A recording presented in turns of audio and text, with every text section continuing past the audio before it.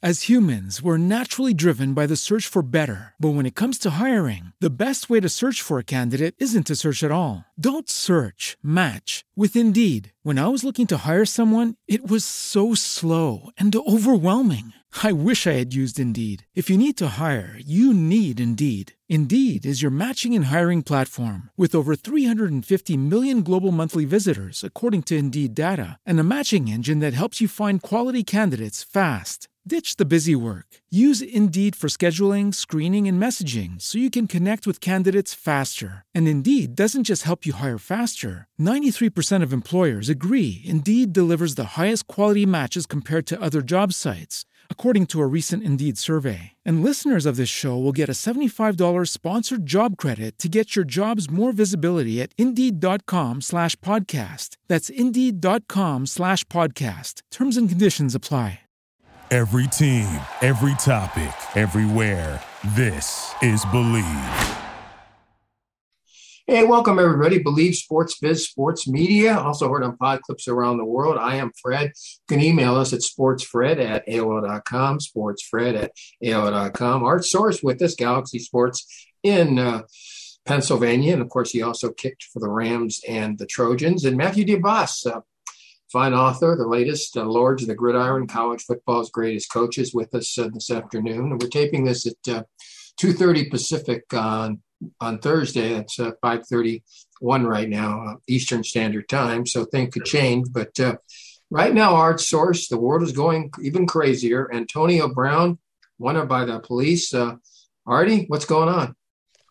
Well, the latest I heard was he was throwing shoes around and he hit his wife. He threw all her clothes out on the street, and he's got the doors locked.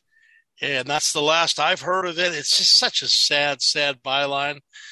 I mean, there's a guy that 5 years ago was probably the best wide receiver in the NFL, off to a great career, came out of Central Michigan, third-round draft pick, worked so hard. I used to go to a lot of the Steeler preseason camps up in Latrobe. And, when he caught passes in practice, he would run 80 yards down the field in the end zone. He was a great role model for the kids, the other young receivers. And then something happened. I don't know if it was the multiple Rolls Royces and Bentleys that he got in trouble with or LeBron James or whatever. It's just really sad. And I just feel bad. I feel bad for everybody involved. And I just hope Tom Brady doesn't call him up and, have to get him off the ledge or something like that. Matthew DeBoss, you're a sports historian. Anything like this? And why is it happening so often, more often nowadays than before? I remember there's a German philosopher, I think it was Schopenhauer, once said, to have fame and youth at the same time can be too much for a mere mortal. And handling all that money, the fame, the attendant media attention, sometimes, people can wilt in the face of the harsh glare of the spotlight. They can wilt. They find their lesser characters emerge and all of that. Sometimes, you're forced to grow up in a very hurry. You're facing this massive responsibility. You're a franchise player, a great wide receiver and all that, enormous burdens and all that. And some people can't deal with that. No matter how great their physical talents are, the emotional burden of being, a star, a hero, can be crippling. And especially in this day and age when fame athletes are getting younger and younger when they achieve fame, and handling it, and it can be a very difficult thing. Whereas in the old days, there was some age involved. You were more in your 20s and all that, and you could handle it more. There was more education. There was more, it was a slower process to attaining fame and all that. But now it's so speeded up. You can become famous at, like those female gymnasts at 12 and 13 years old, and yet some of them, were dealing with, that molestation out of Michigan and all of that. I mean, they were coping with those issues. I mean, you're seeing like Naomi Osaka, she can't play in the majors simply because her mind, it's too much, it is a psychic strain, and it can be too much for a mere mortal. I mean, in a sense, either you rise to your level or you descend. And sadly, Antonio Brown is descending. And man, what a way to go, man. Folks, if you have any opinion, email us at sportsfred@aol.com, sportsfred@aol.com. Anthony, Matthew Diabas has written at least four major books. The latest, Lords of the Gridiron, College Football's Greatest Coaches. Not the latest. That was 3 years ago. The latest is on Pro Football, Amazon.com, major bookstores everywhere. So we're going to talk most of this segment on coaches locally in Southern California. I'm putting Matthew on the spot because he really hasn't had time to grade them as he would in his major books. But let's start with Art. Art, let's start with UCLA's Chip Kelly. On a scale of 1 to 10, how would you rate Chip Kelly's work so far? 5 years as a Bruin, and of course, Oregon before that, NFL in between. Your comments. You know, I personally think Chip Kelly is kind of a combination of a savant and yet he just does some stupid things. He doesn't get along with people as well as I thought that he might have when he first started. The job he did at the University of Oregon, well, you know, a lot of people will say that Mike Bellotti actually made the cupboard full for him and helped him out, was wonderful. Came really close to winning the national championship. Then he went to Philly, and the first year he had everything going in the right direction. You know, he brought in analytics. He brought in, you know, the keeping the guys, you know, from overworking and things like that, and nutrition. And then he went to San Francisco after 3 bad years in Philly, and he fell off the ladder. And all of a sudden with UCLA, these last 2 years, they've had such great potential, but there's something missing. You know, the Charbonnet situation, him not playing in a couple of games actually cost UCLA in the end. He had a talented team, easily as good as the USC team, but they just couldn't come up with the big play at the right time. And I have to rate him on a scale of 1 to 10, no more than a 7.5 or an 8. And at one time, I thought he was a 9. Yeah. All right. Matthew Diabas, sports historian, author of Lords of the Gridiron, College Football's Greatest Coaches and Pro Football's Greatest Coaches. And down the road, he'll be doing basketball coaches, I know. But right now, you heard what Art Source said about UCLA's Chip Kelly. How would you rate him? Well, right now, I don't have him rated at all because he hasn't played 10 full seasons at the Division 1A level. Because for me to put on my evaluation system, you have to have a minimum of 10 seasons. He hasn't reached that threshold yet. So I don't really have him on my charts as it is right now. I mean, he started off great in his initial college career. And I was right there. I mean, when he came to Philadelphia, I remember that first season. From Olo, I was a believer. I mean, I got him into the playoffs and all that. I mean, I remember one of the reasons why they didn't last that long is that they just didn't have enough depth. They didn't have any defensive depth. And also he was using an old Michael Vick, who, if he had had a young Michael Vick, I think he could have gone even further because that's what he really needed was a young stud RPO quarterback, like a young Michael Vick or like a young Randall Cunningham and all that. But he did. He had Nick Foles, who wasn't really an RPO quarterback. He was a traditional, pocket passer and all that. But also the defense was suspect. But after that first season, what happened is that he was using that up-tempo offense.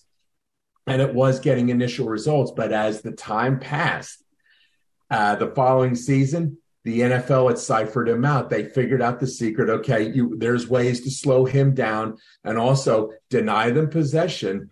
And it worked against him. And also that up-tempo offense had a bad problem. They moved so quickly, it wasn't giving the Eagles defense proper rest. And so when the opposition got it back, all they had to do was just grind it out, and it just wore the Eagles defense down. And also they didn't really have that depth of talent anyway. And basically, Chip Kelly's secret was, they figured it out, and he went from the penthouse to the outhouse, and now he's back in college football trying to pick up the pieces. But the thing is, at UCLA, it's a basketball college. It's never what I mean, unless in the '60s, it wasn't really a football college. And unlike Lincoln Riley at USC, I mean, you got to have those horses. And now with Lincoln Riley at USC, getting them back in the national championship picture there, God bless them, all that. It's long overdue. They needed that. in the recruiting battles in California, now USC is going to get the nod and they're going to get those horses. And Chip Kelly, I think he's just going to slide further into oblivion. So on a scale of 1 to 10, I think of him as probably a 4.5, and he's probably going to keep going right on down.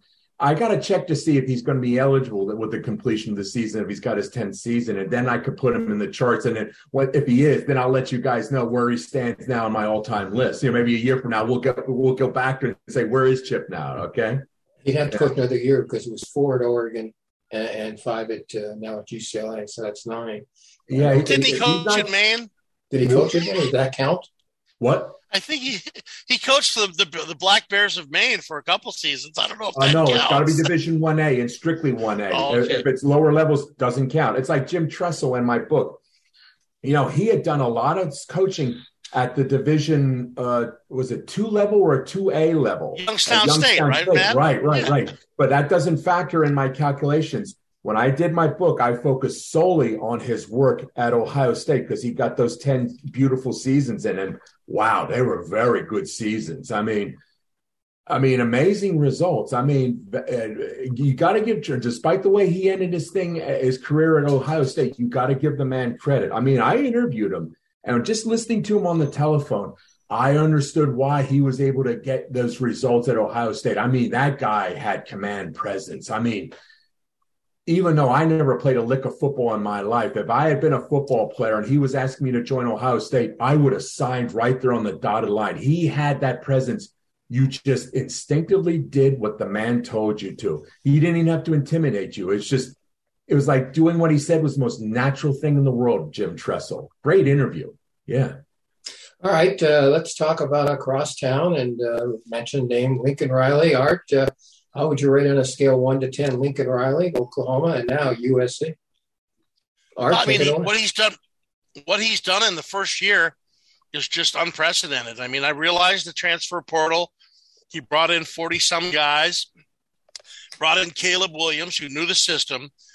But still, to put those guys together and to build the continuity and the team togetherness, putting them at the cusp of a CFP playoff berth, based on what happens tomorrow night against Utah in the Pac-12 championship. I got to give him, high grades. And I know Matthew's going to talk about the fact that he hasn't coached that long, because I only think he had 5 years prior to this job at Oklahoma. And, the question I have with Lincoln Riley is, can he find a defensive coordinator that can bring the kind of cachet he brings to offense to the defensive side? If he does that, they've got a chance to compete with anybody. My dream game in the semifinal of the CFP would be USC's offense against Georgia's defense. Now, being an SC fan and an ex-USC football player, I don't like what I see, but I think it would be fascinating from a perspective of one of the better defenses under Kirby Smart against a really incredible offense run by Lincoln Riley.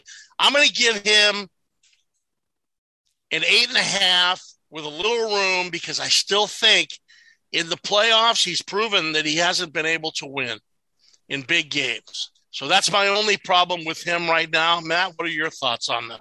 Artie, you took a lot of words out of my own mouth, but what you just said was spot on, and I absolutely concur with your analyses. Riley will crack into my charts. We just got to wait for him to get his 10 seasons in. His work at Oklahoma is absolutely sensational. And what he did with USC, actually, I think going to USC was probably the best decision of all, because at USC, with the Pac-12, he is operating in a vacuum. Here, he's got a potential. USC desperately needed someone with his talents. If he can maintain a clean program, unlike Pete Carroll, who he basically fled the Axeman when he left after 2009. The one that all hell broke loose after he resigned to take the Seattle Seahawks job, and that scandal and all that. It took so long for USC to recover from that scandal, and there's still residue and all that.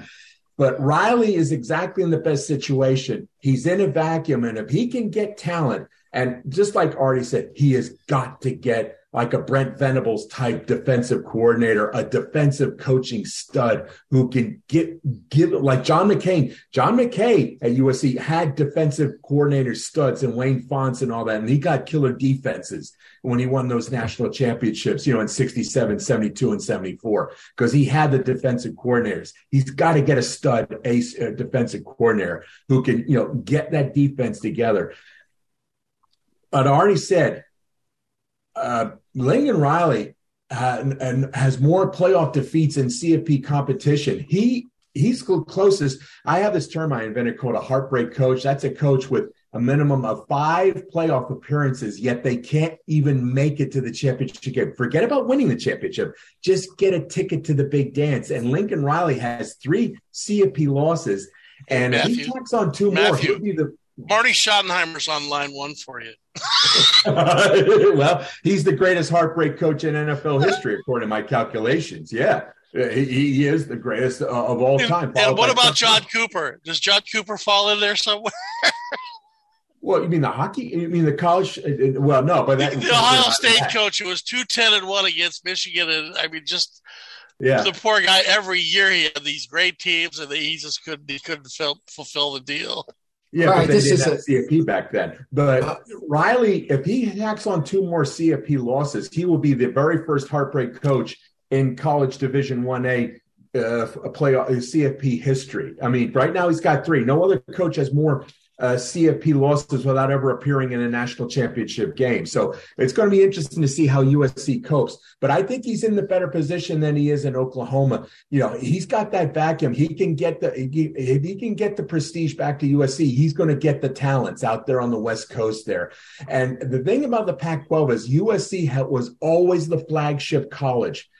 As USC went, the Pac-12 went. When USC goes down the tubes, the Pac-12 goes down the tubes. If he can get USC back into the CFP picture, I think, and as years go by, he's going to get those defensive studs. And if he can just find the right coach, I think then you're going to see USC playing in the national championship game.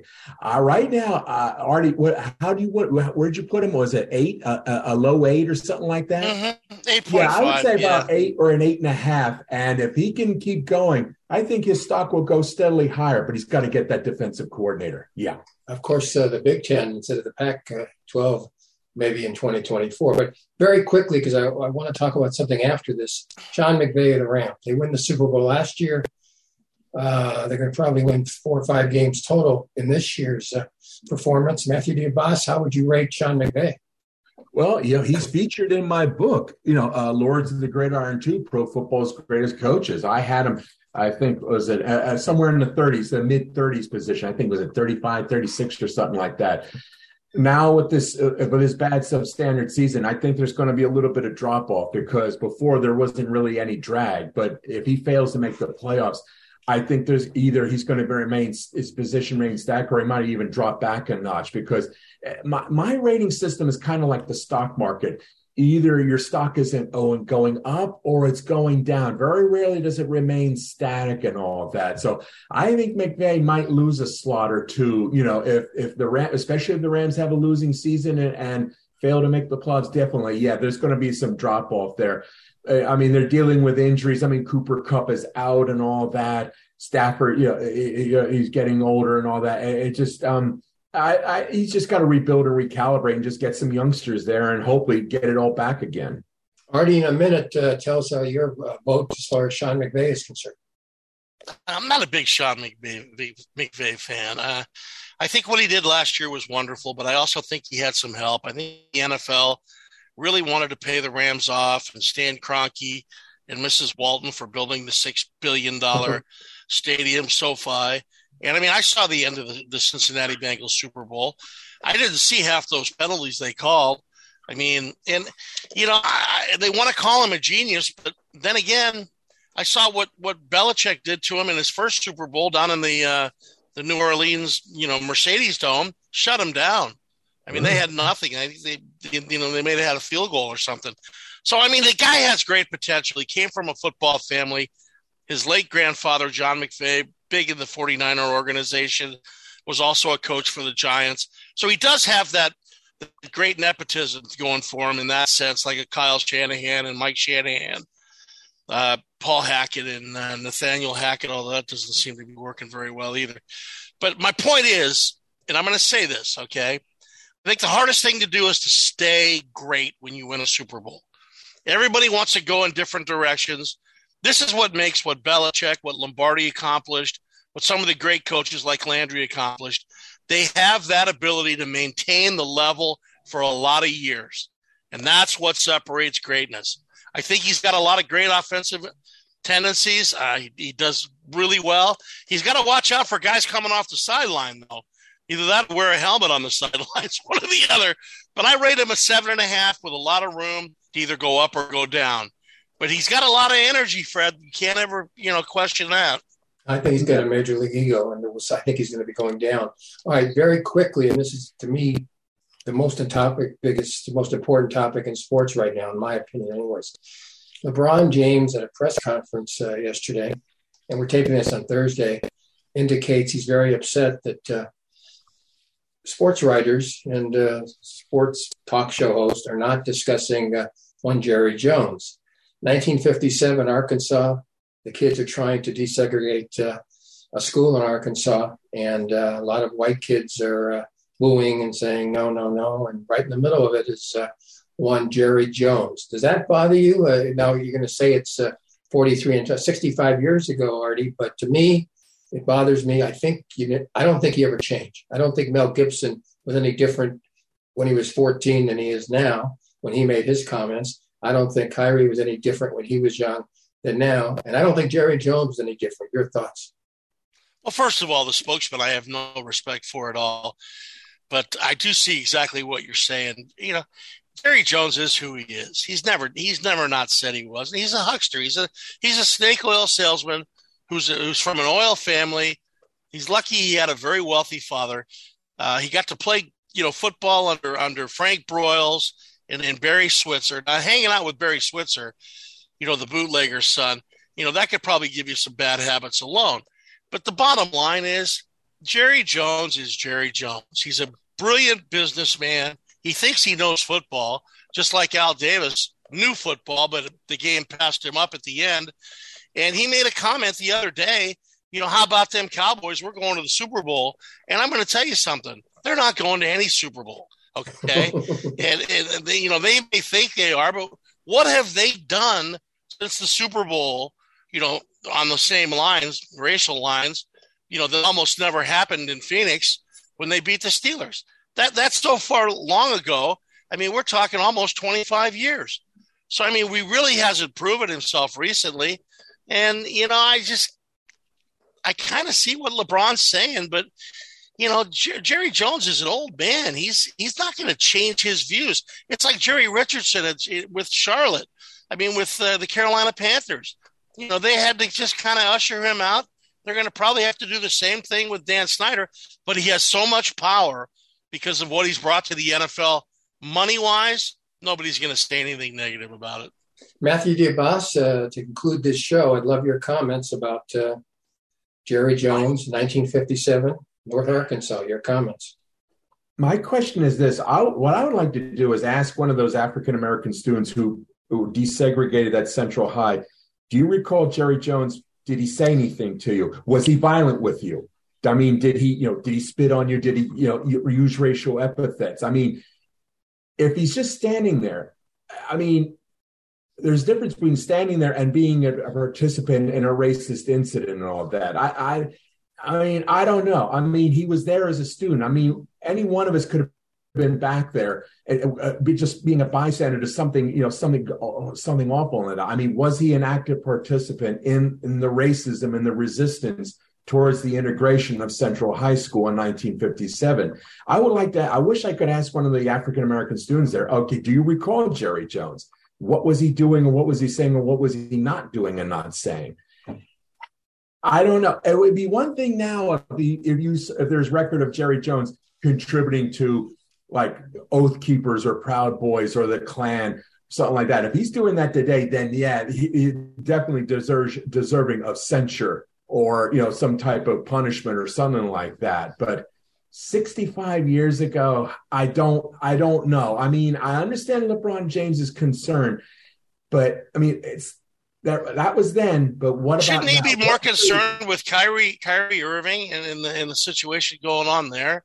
I mean, if I was LeBron James and my old teammate is talking about what he's talking about, that seems to have a lot more relevance today than what somebody did back in 1957. Your thoughts, Fred? Well, yeah. I mean, because we're living in the now and all that. I mean, Kyrie is doing a very good job of self-destructing himself. You got all this talent and, what he was doing with Brooklyn and all that. I mean, it was kind of insane. I mean, it was just basically cutting his own throat and all of that. I mean, come on, man, grow up and get with it, man. Play basketball, man. Get it together, man, and all of that. But let me just end the show with this. An old German joke, not really funny. 10 people at a table. One's a Nazi. They're all Nazis. My opinion. And folks, agree, disagree. SportsFred at AOL.com. SportsFred at AOL.com. Hey, Fred. Yes. Fred, I want to pay a little homage to one of my favorite all-time pitchers who passed away today, Gaylord Perry. Yeah. I loved him, watched him for many, many years. I used to watch the mannerisms where he touched his hair, his hat, and they'd all say, he's loading one up. He loaded one up for 22 years, won 2 Cy Young Awards, and was a Hall of Famer. Passed away at 84 today, Gaylord Perry. I just wanted to pay a little homage to him. Rest in peace, man. Rest in peace. He never got to advertise for Vaseline. Huh? All right. That's right. Artie, did you hear the story I put up on Facebook? He reached out to Johnson & Johnson. Hey, I'll do an endorsement of Vaseline if you'll do it for me. And Johnson said, unfortunately, our product soothes babies' asses, not baseballs. No. For Matthew DeVos, for Art Source, for Mario, we'll be back next week across America and around the world, right here on Believe Sports Biz Sports Media, also heard on Pod Clips. Bye, everybody.